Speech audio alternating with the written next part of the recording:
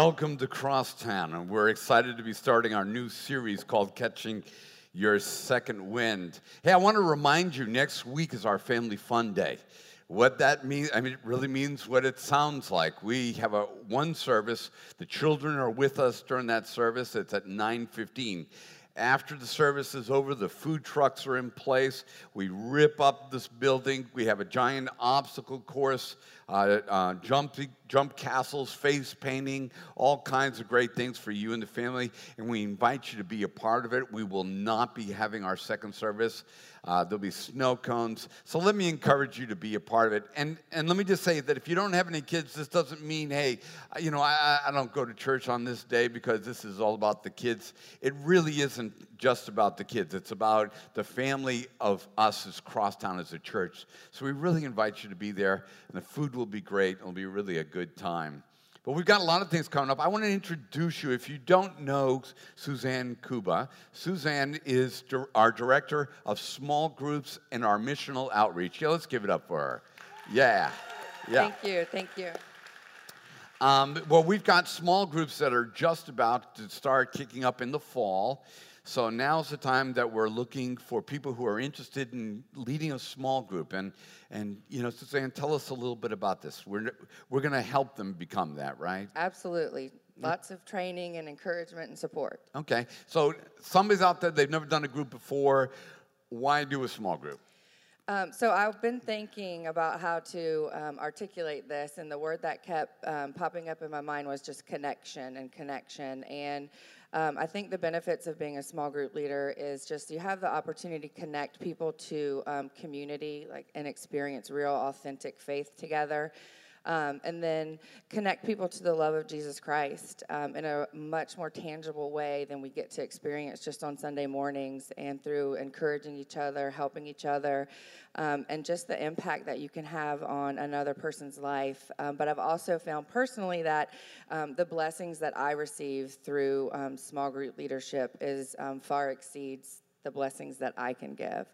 And then just a very practical reason is connecting you to Scripture. And I think that it's just provides me personally a discipline to stay in God's Word, and the benefits from staying in God's Word, that's just endless.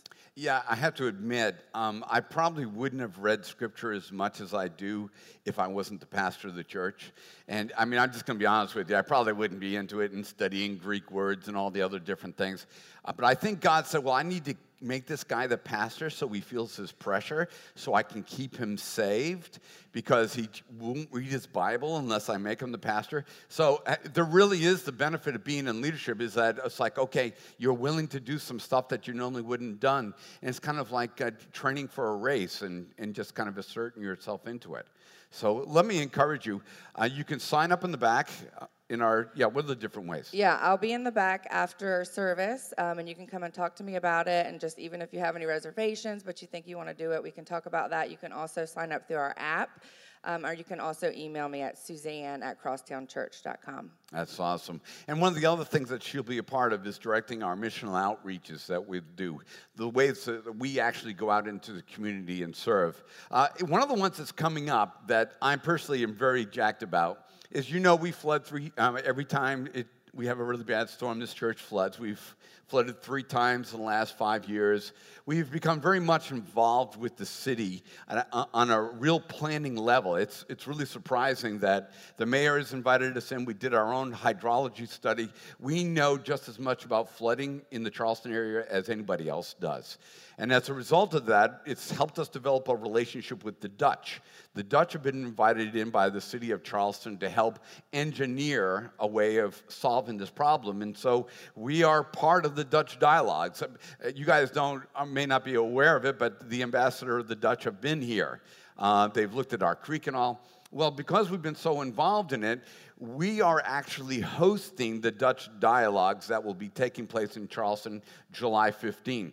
This church will be filled with some of the best engineers from around the world on the issue of flooding, and we'll be breaking up with city planners and engineers from the city and community leaders and actually designing the solution for the Church Creek Basin area. So for us to actually, I was talking to the former ambassador of the Dutch, and he was telling me, the fact that your church is in the middle of all this, and I mean, this is really cool. So that's one of the ways that we are impacting the Charleston area. We'll need volunteers. We'll need people to help us with that Dutch Dialogue Night that we'll have July 15th. And there's no qualifications for that. If you can help in any kind of way, let me encourage you to also to go to the information booth and just tell us that that will be something that you would be a part of. And then there was something that happened. I'm going to have to tell the whole story. I'd like you to tell the whole story. Okay, all right. So first of all, the mayor asked me to be a part of his advisory council, and so I'm like, I don't want to be a part of anybody's advisory council. I mean, it really is. I'm not that guy that wants to be. Oh, I got invited. I mean, it's like, so I'm like, okay, you got so many people around you. You don't need me talking to you. So I decided, okay, I'll do it. So they invited me to go to this meeting they were having on Thursday. Suzanne was here at the office. I came in, had a suit jacket on with some jeans, and she's like, where are you going? I'm like, I'm not really sure I'm going anywhere because I don't want to go to this stupid meeting. And I just don't want to be another pastor yo-yo, I have issues, all right? So I do have issues. But I just didn't want to be a part of it. And she just said, listen, you just need to go and just pray that God will tell you why he wants you to be there. So I'm like, okay, Mom, I'll go. So I went. Well, little did I know when I got to the address that the meeting was going to be held at a homeless shelter on Meeting Street for veterans and for people with mental illness. And so I was in the meeting. There was about 35 of us, and the director of this new shelter that's been put together called the Navigation Center began to speak. And, and as she's talking, all you can hear is the sound of fans blowing, because they got these giant fans in the back. And so they said, listen, can we turn off the fans so we can hear you? And so we turned off the fans. And then she apologized, and she said, we're sorry, we're just waiting to get our air conditioner fixed. And, we're trying to raise the $6,000 to do that. And, but they're housing families that are homeless. I wasn't aware of it. They've served about 400 people so far. Did you know that 80% of all homeless people suffer from mental illness?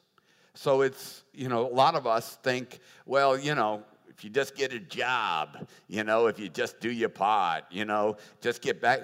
For a lot of these people, it just doesn't happen. I wasn't aware that 25% of them are veterans, that our veterans are homeless.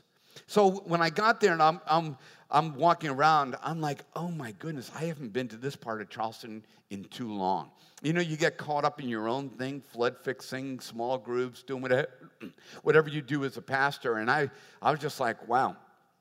So she's talking, and I'm like, wait a minute. So let me get this straight. So these people are homeless, and they have to go to a shelter, and the shelter doesn't have air conditioning. I'm like, that's like sick in America. I mean, it just made me like sick to my stomach about me, So as soon as she finished talking, she walked off. I went up to her and I said, you got your $6,000. I said, I'm an ambassador of my church, and so our church is going to give you $6,000. And so she started crying on the spot, and just started thanking God for that, and so I wanted you to know that out of the benevolence fund that you give to, you just brought air conditioning to people's lives who are miserable. I mean, people's lives, nobody picked to be homeless. She told me about one family where the mom in the family has 2 college degrees, but they both lost their jobs, and they had no savings. And all of a sudden, they find themselves living on the street.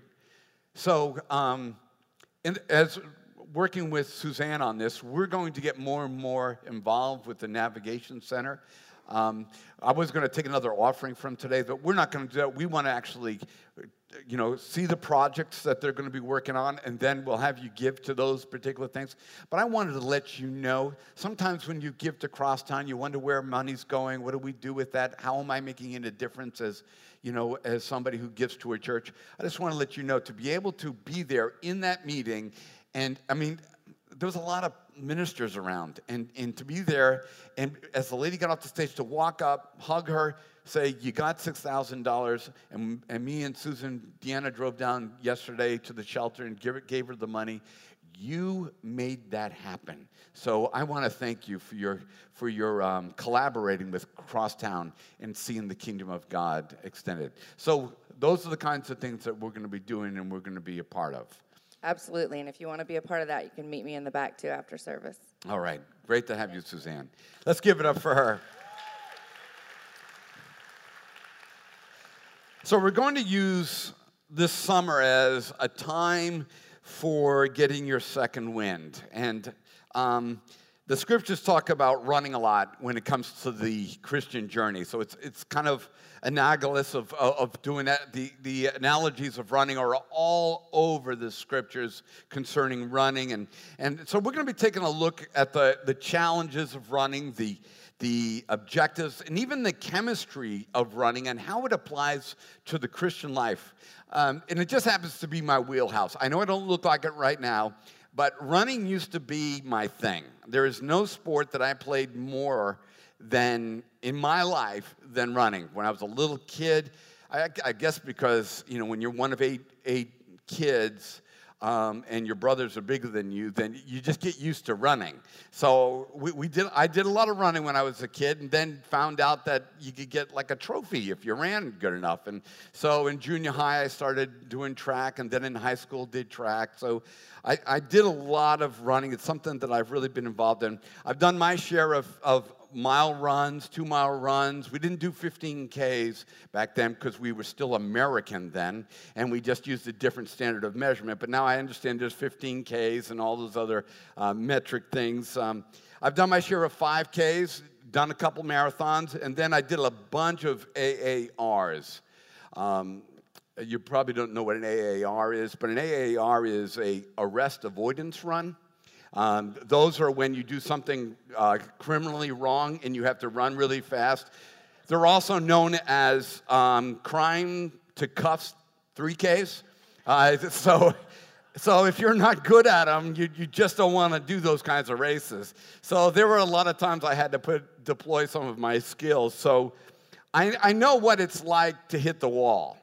And I'm going to give you a phrase, please, and I know I'm going to tell you this, and you're going to do it, but don't do it. There's another phrase in running, when you hit the wall, runners call it boinking.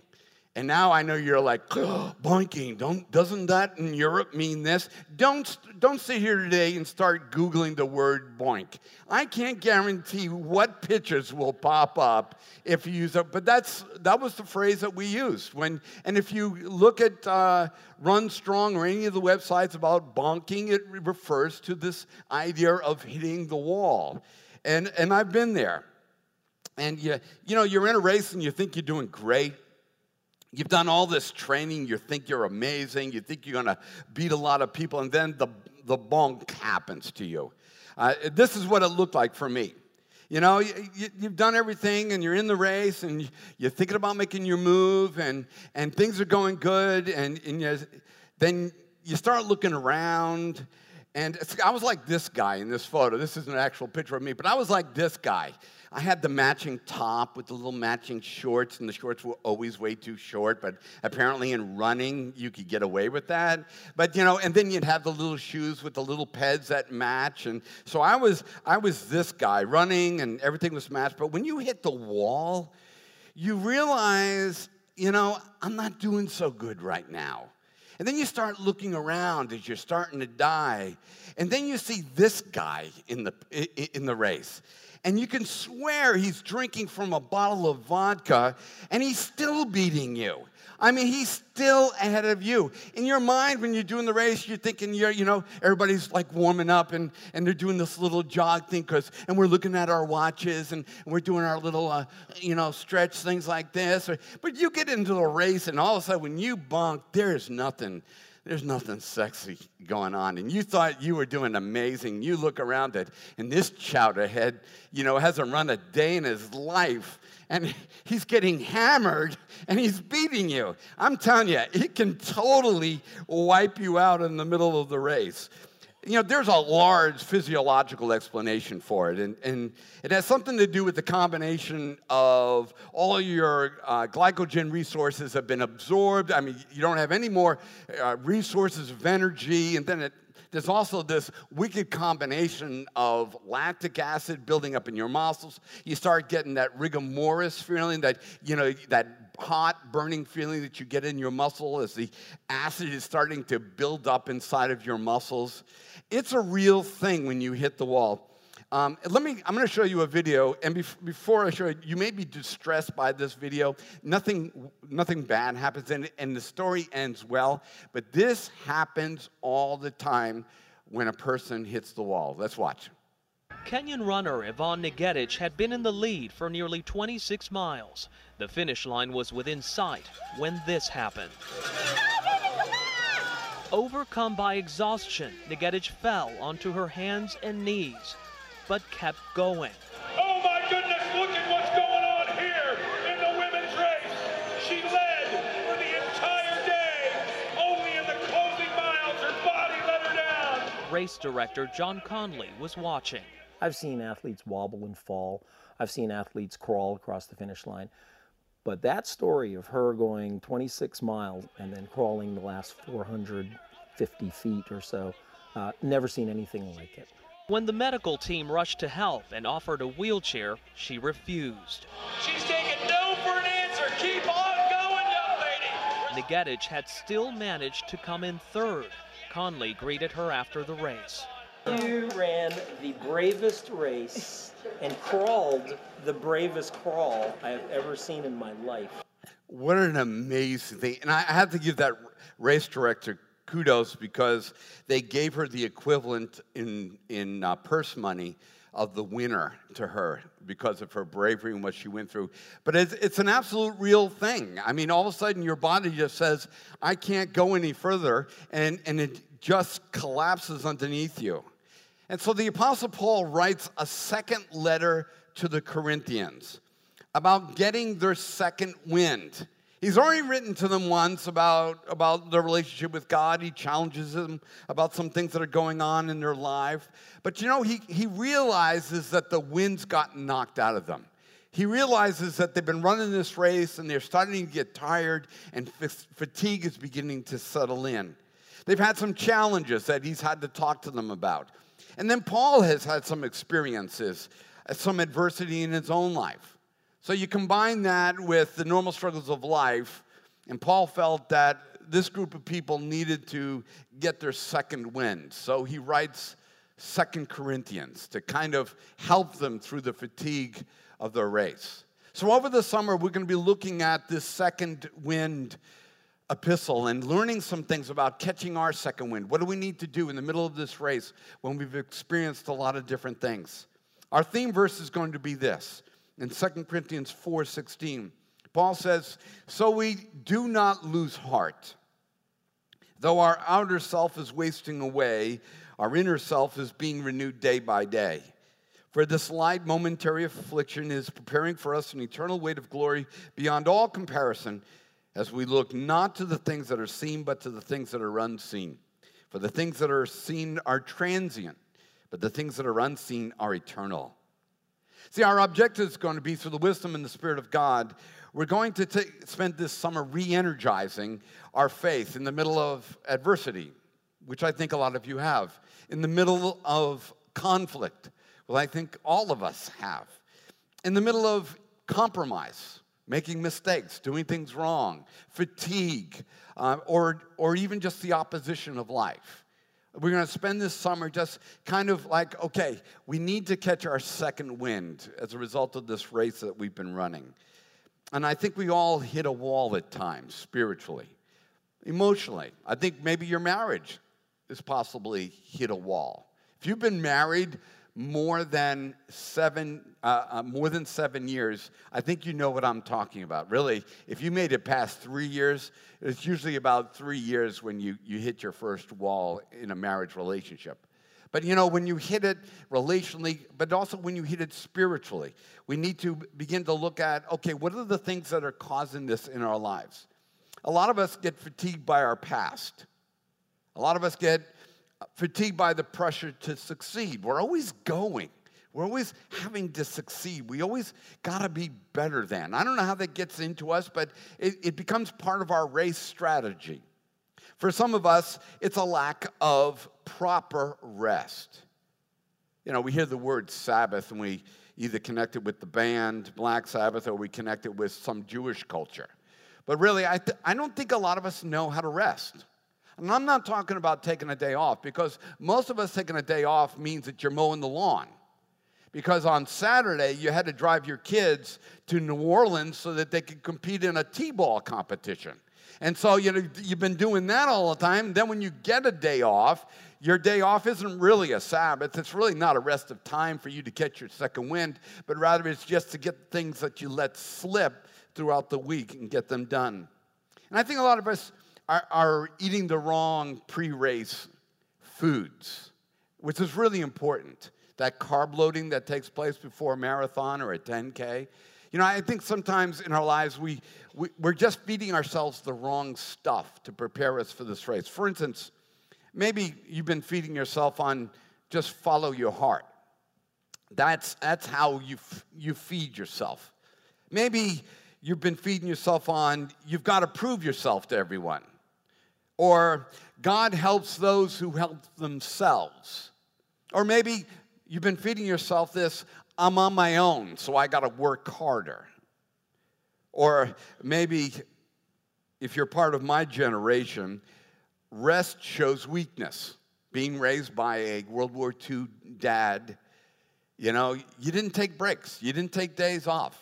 You know, real men, you know, didn't get tired. You just kept on working. And if you had pain, you worked through the pain. You run through the pain. And we've now learned how destructive that mentality was.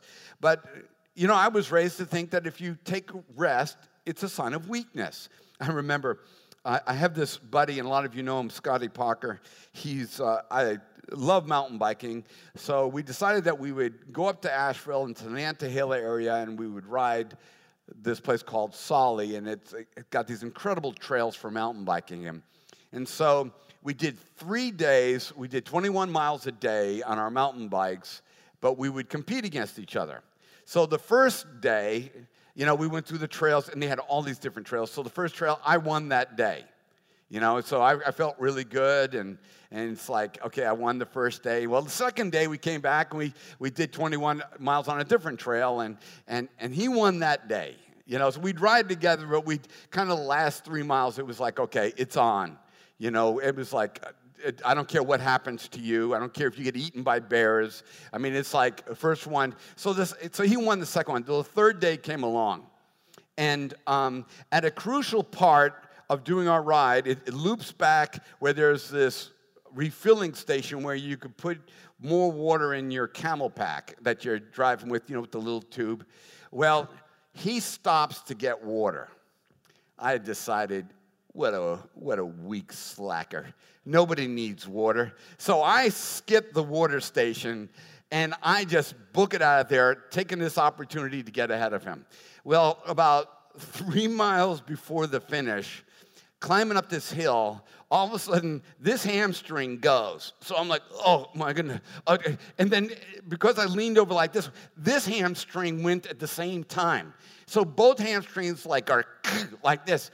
So I'm like, oh, my. And I just fall off my bike because your feet clip into a mountain bike. So I'm laying there on the ground, and I can't get up because every time I do, the Charlie horse just kind of goes one there, and then I'm trying to stretch that leg out, and I'm doing that one, then this one, and I'm like, oh. And just about that time, I hear ching, ching, ching, ching, ching, the sound of the chain on a mountain bike as it goes over stumps and rocks, and ching, ching, ching, ching, ching, ching, ching. And I'm laying there, and I'm like, Scotty. And he looks at me, he just looks at me, he laughs with this laugh, and off he goes, and he wins the last day. But you know, why did that happen? It's because I just didn't take proper rest. I thought I was so tough and so good and so manly that I didn't need to take a break and take a rest. And for a lot of us, we have bought into that lie. And isn't it amazing in the creation story? You know, we got God doing this creating stuff. And then on the seventh day, to model it for all of us, God says, whew, I'm going to take a break. I'm just going to rest from all of my work, so I'm going to take a break. You would think we would have gotten it. That, wow, even in the creation story, after he creates everything, God kind of emulates to us the concept of proper rest. But not us Americans. We got an extra day, that means we can make more money, or that means we can rebuild our deck, or that means we can do something, and as a result, we begin to fall apart. I think one of the other things that we've been running on, is this idea of when bad things happen, I deserve to have things go wrong in my life. I made mistakes, you know, the universe should be angry with me. Bad things should happen to me, or I'll never win, and we've got that someplace in our lives. Or maybe if you were like me, I was raised in a religious background where you kind of had to make up for what you did wrong. You had to do like a certain amount of prayers, and I won't name the denomination, but you had to do a certain amount of prayers. I won't say what it is, but you had to go into a confessional, and then you had to do acts of kindness. I mean, whatever the priest told you, but I won't say exactly what denomination it was. But whatever it was, you had to do these acts of contrition, is what they were called. It means that you got to show you're really sorry for what you've done wrong. And I tell you what, you can't finish a race if you're trying to live out some bad mistake and you think that you are going to have to pay for it for the rest of your life. So in the sports world of running, what is a second wind? And how can you prepare yourself to get one? Well, scientists believe that a second wind occurs, and there is some argument on this, so don't hold me to all this, but some scientists believe it's a result of endorphins and helping you through the pain and the stress of it, and that's obviously part of it. Then there's other speculation that there's a point in the middle of a race, because you've conditioned yourself, that you reach what's called homeostasis. That means you kind of arrive at a place where your body's at an equilibrium. So when you start a race off, if you've done any of them or you've seen them, it's like you start off and you're trying to find your pace, and you know, there's a guy going too slow in front of you, so you want to get around him, so you speed up, and then you're trying to, you know, have to go up on a sidewalk and get back down into the race so you can get your pace on, and you're trying to get your pace, and all of a sudden you went from a dead stop to you're running and your heart's taxed and everything's happening, and you get, the fatigue begins to set in, and you're trying to find what your pace is. But there is a point when all of a sudden, after you've gone through all that and you've settled into your pace, that your body reaches this equilibrium. The temperature of your body reaches about 2 degrees over standard temperature. There's a point when the energy reserves are working right in your body, that when you started the race, you created an oxygen debt. And then when you get to this place where your temperature, your breathing, and your energy are all working together and you've got a really good pace, your body actually kind of rewards you with this endorphin surge.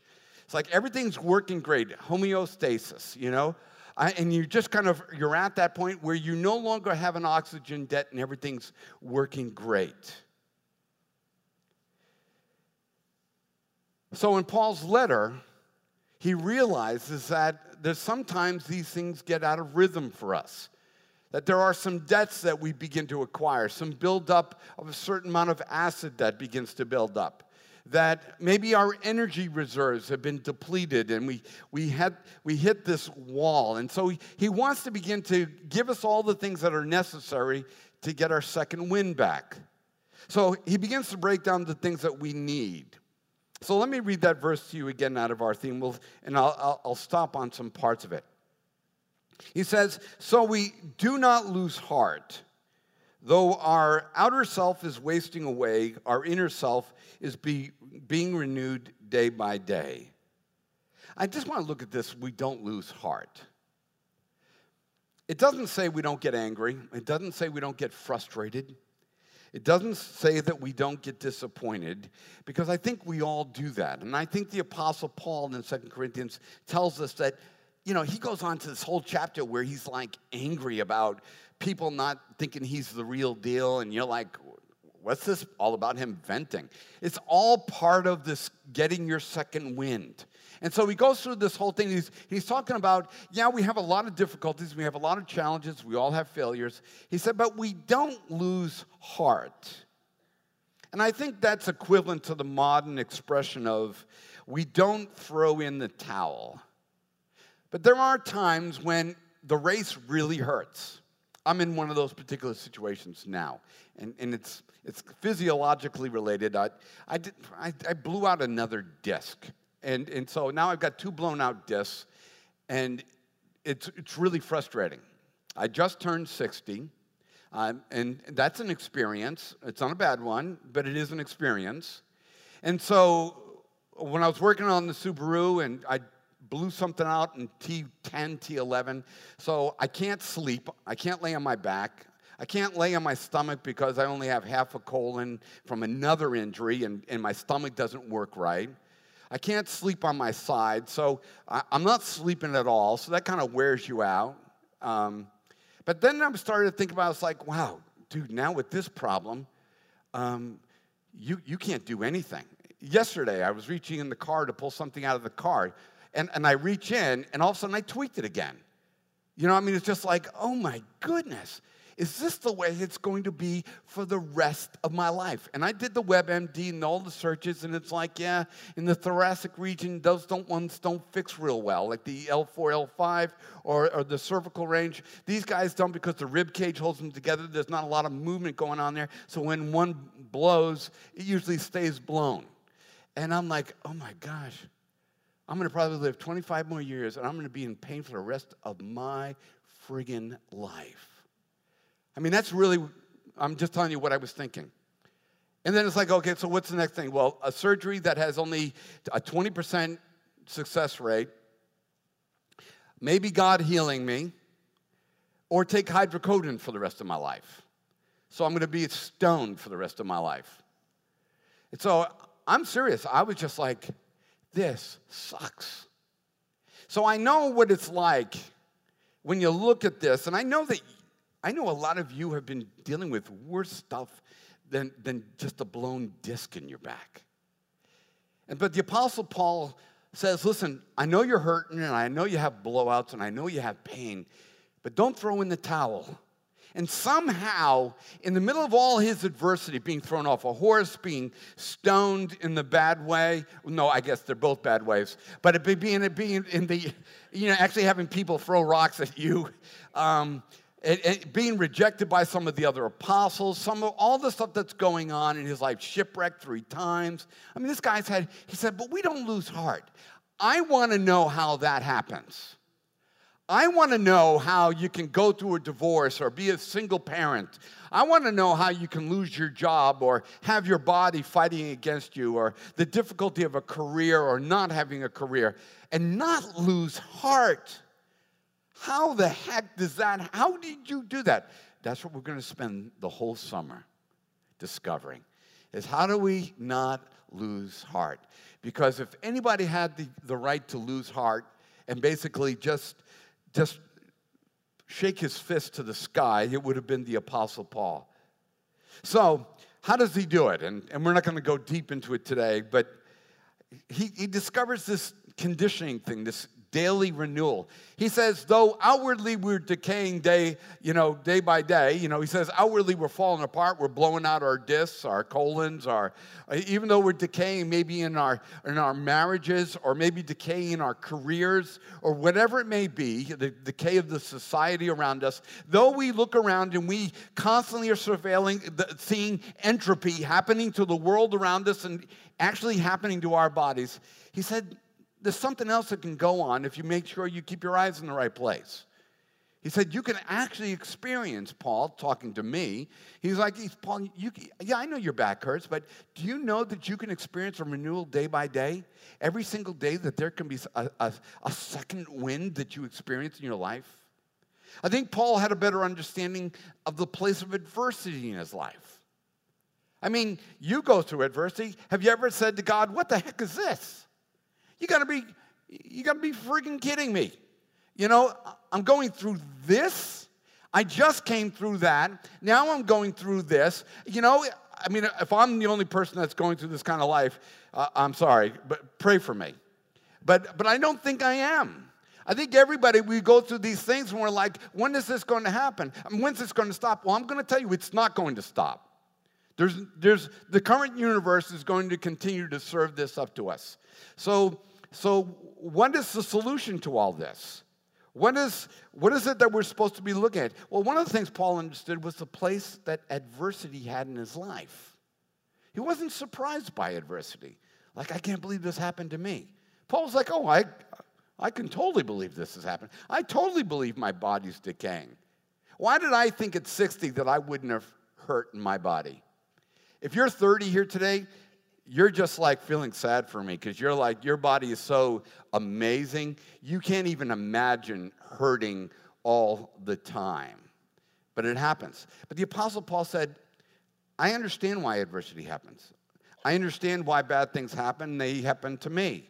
He said, I now have an understanding that God uses things in our lives to help focus us or to help develop something better inside of us than what we would be developing on our own if we didn't have adversity.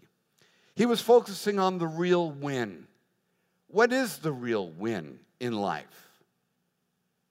So over the summer, we'll be talking about the power of encouragement. We'll be doing some inner inventory. We'll be looking at experiencing renewal and the power of grace in our lives. But one of the things that we need to leave here with today, probably more than anything, is having that conversation with God about what we're focused on. The writer of Hebrews said it this way. Hebrews 12:1, let us lay aside every encumbrance and sin that so easily entangles us. This happens to us all.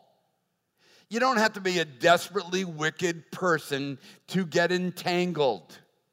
You don't have to be a bad seed to be encumbered with a lot of things. Paul says, universally, he says, these encumbrances or sins or whatever they are that so easily entangle all of us. We all get tired. We all hit the wall. We all boink in our relationship with God. So he says, but let us run with endurance the race that is set before us. And here's the key for today. Fixing our eyes on Jesus. That's it. God's telling me, Paul, yeah, I know your back's hurt. Okay, so you got your MRI on your phone now. And you can zoom in. And everybody that you see, hey, have I shown you my MRI? Hey, have I shown you my MRI? Hey, have I told you the story about my colon? Hey, have I told you how fast I ran when I was 18? Did I tell you how small my waist was when I was 25? Did I tell you that when I ran that marathon, what my time was? And God is like, dude, if you're going to still focus on what you did yesterday, or if you're going to be focusing, showing everybody your MRI and telling them about how much pain you are, he said, you're never going to finish this race. It's just not the way. He said, instead of focusing on the encumbrances and the things the compromises of life, he said, focus on Jesus. Why? Well, because he's run the race too, and he won. That helps. And here's the other thing. He knows the course that you're running. and he knows how to help you finish it. When I was running track, and my coach would, when you're really competing and you're really into it, well, my coach, we know what my mile time was supposed to be. So if I was in a 10K or in a marathon, what my coach would tell me would be, okay, I'll be at the 1 mile mark. We need to make sure that your mile time is right on that 1 mile time, that you haven't gotten caught in a crowd. And so it says you hit 1 mile mark, there was Coach Bruce. And he would step forward and he'd say, Paul, you're moving through. Okay, you're at, 4:35, 4:36, 4:37, boom. And he would tell me what my mile time was. Okay? Then I knew that at the 3 mile mark, he would hop in his car, he would drive to the 3 mile mark, and there was Coach Bruce again. And he's like, okay, Paul, we're coming in. All right, 15, and he'd tell me what the time was. And he'd be like, okay, pick it up. And then a little later in the race, he would get in his car, he would drive up, and he would be there. See, that's what Jesus can do. He knows exactly where you should be, when you should be there. He knows the course. He knows the pace. He's telling you, listen, there's a hill coming. We got a hill coming. Take him on the hill. And he would actually have runners that I was supposed to take out. I remember this kid from Bill Ricker, Massachusetts, said he was a really good runner. And it was like, oh, okay, Cullihan is right up, he's up there. He's there, Paul. Go, take him on this hill. We knew he couldn't run hills real well, but I didn't want to end up in a sprint at the end against this kid, because this kid could sprint much faster than I could. But I could run hills all day long. He's like, you got to take him on. See, this is what Jesus knows about you and me. He wants to take us through the race, and he wants to coach us through it. And Paul says, yeah, you got an MRI? Good for you. You got fired from your job? Okay, I understand that hurts. You're dealing with some tough things in your marriage? Well, stop focusing on your husband and trying to make him become smarter. That ain't going to happen, okay? You need to focus on Jesus. If you want to finish this race, you want to win this race, you got to get your second win. Get your eyes back on Christ, because he's won the race and he knows the race that you're going through. So here we are entering the summer. And this is going to be a really great time for us to refocus, to rest, and to replenish. I promise you, over the next couple of weeks, I'm not going to bring up some heavy social issue for us to kind of deal with. That was our springtime. We went through that, and we're gonna help you prepare for the fall. We're gonna help you getting back to school, whether you're going to it or you're driving somebody to it or you're getting back to work. We want to prepare you for the next phase of your life, and the summer is going to be about it. But we're going to need you to look at your pace. We're going to need you to ask yourself, what are you focusing at? I've been honest today, maybe too honest, and I apologize if I've described what goes on in my head a little too clearly. But, if you haven't gotten your second wind with God, everybody else around you knows you're boinking. Everybody else knows it. So let's just stop faking it. Let's just, everybody knows you're tired. So you sucking it up and braving it up and putting on that church smile every Sunday, you don't have to do that here. You really don't. If the race is really hurting, it's okay to stop and stretch out your hamstrings. It's okay to stop at the water station and get some water. Why eat a banana in the middle of the race? Well, if you're at mile 18, a banana may be just about right. Yeah, but I'm a runner. It's like, no. Runners eat bananas. Runners take rests. Runners stretch. Runners drink water if they want to win. Did you think you didn't need God to run this race? Did you think that it would be a weakness to stop? Or let me ask you this. Does your kind of rest bring you closer to God? Really, just think about your rest day. Is that when you get everything else done, but it doesn't have God in it either? Rest day is not, I'm getting hammered day. That's not rest either. But let me ask you, does your rest have God in it? Have you designed your day off?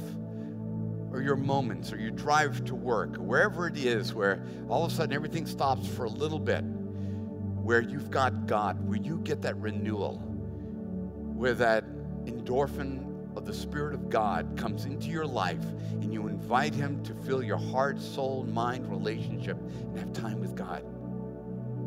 You know, you don't finish this race without being closer to Him. You don't finish this race if you don't focus on Him. Father, as we enter into this water station, at this mile marker in our lives, you are here today through the power of your Spirit, and you say, anyone who has thirst, come, and I will give him water. And Father, today we stop. We rest. We have a moment of stretching ourselves towards you, that you would fill us. The Lord God, the debt has been paid through Jesus. Restore all things back to where there should be in our relationship with you. So, Father, as we come and receive the body and blood of Jesus Christ, the author and the finisher of our faith, we take in the glycogen of heaven. We take in He who died and rose again, that we would have new life, a second wind, a new creation, a new life. Thank you, Father. Let me encourage you to enter into this moment with God, whether it's through communion, whether it's through a time of giving, through a time of writing a prayer and pinning it to the cross, or prayer with one of our elders, or maybe just even just sitting in this moment of worship. But let me encourage you to experience God in a moment of rest.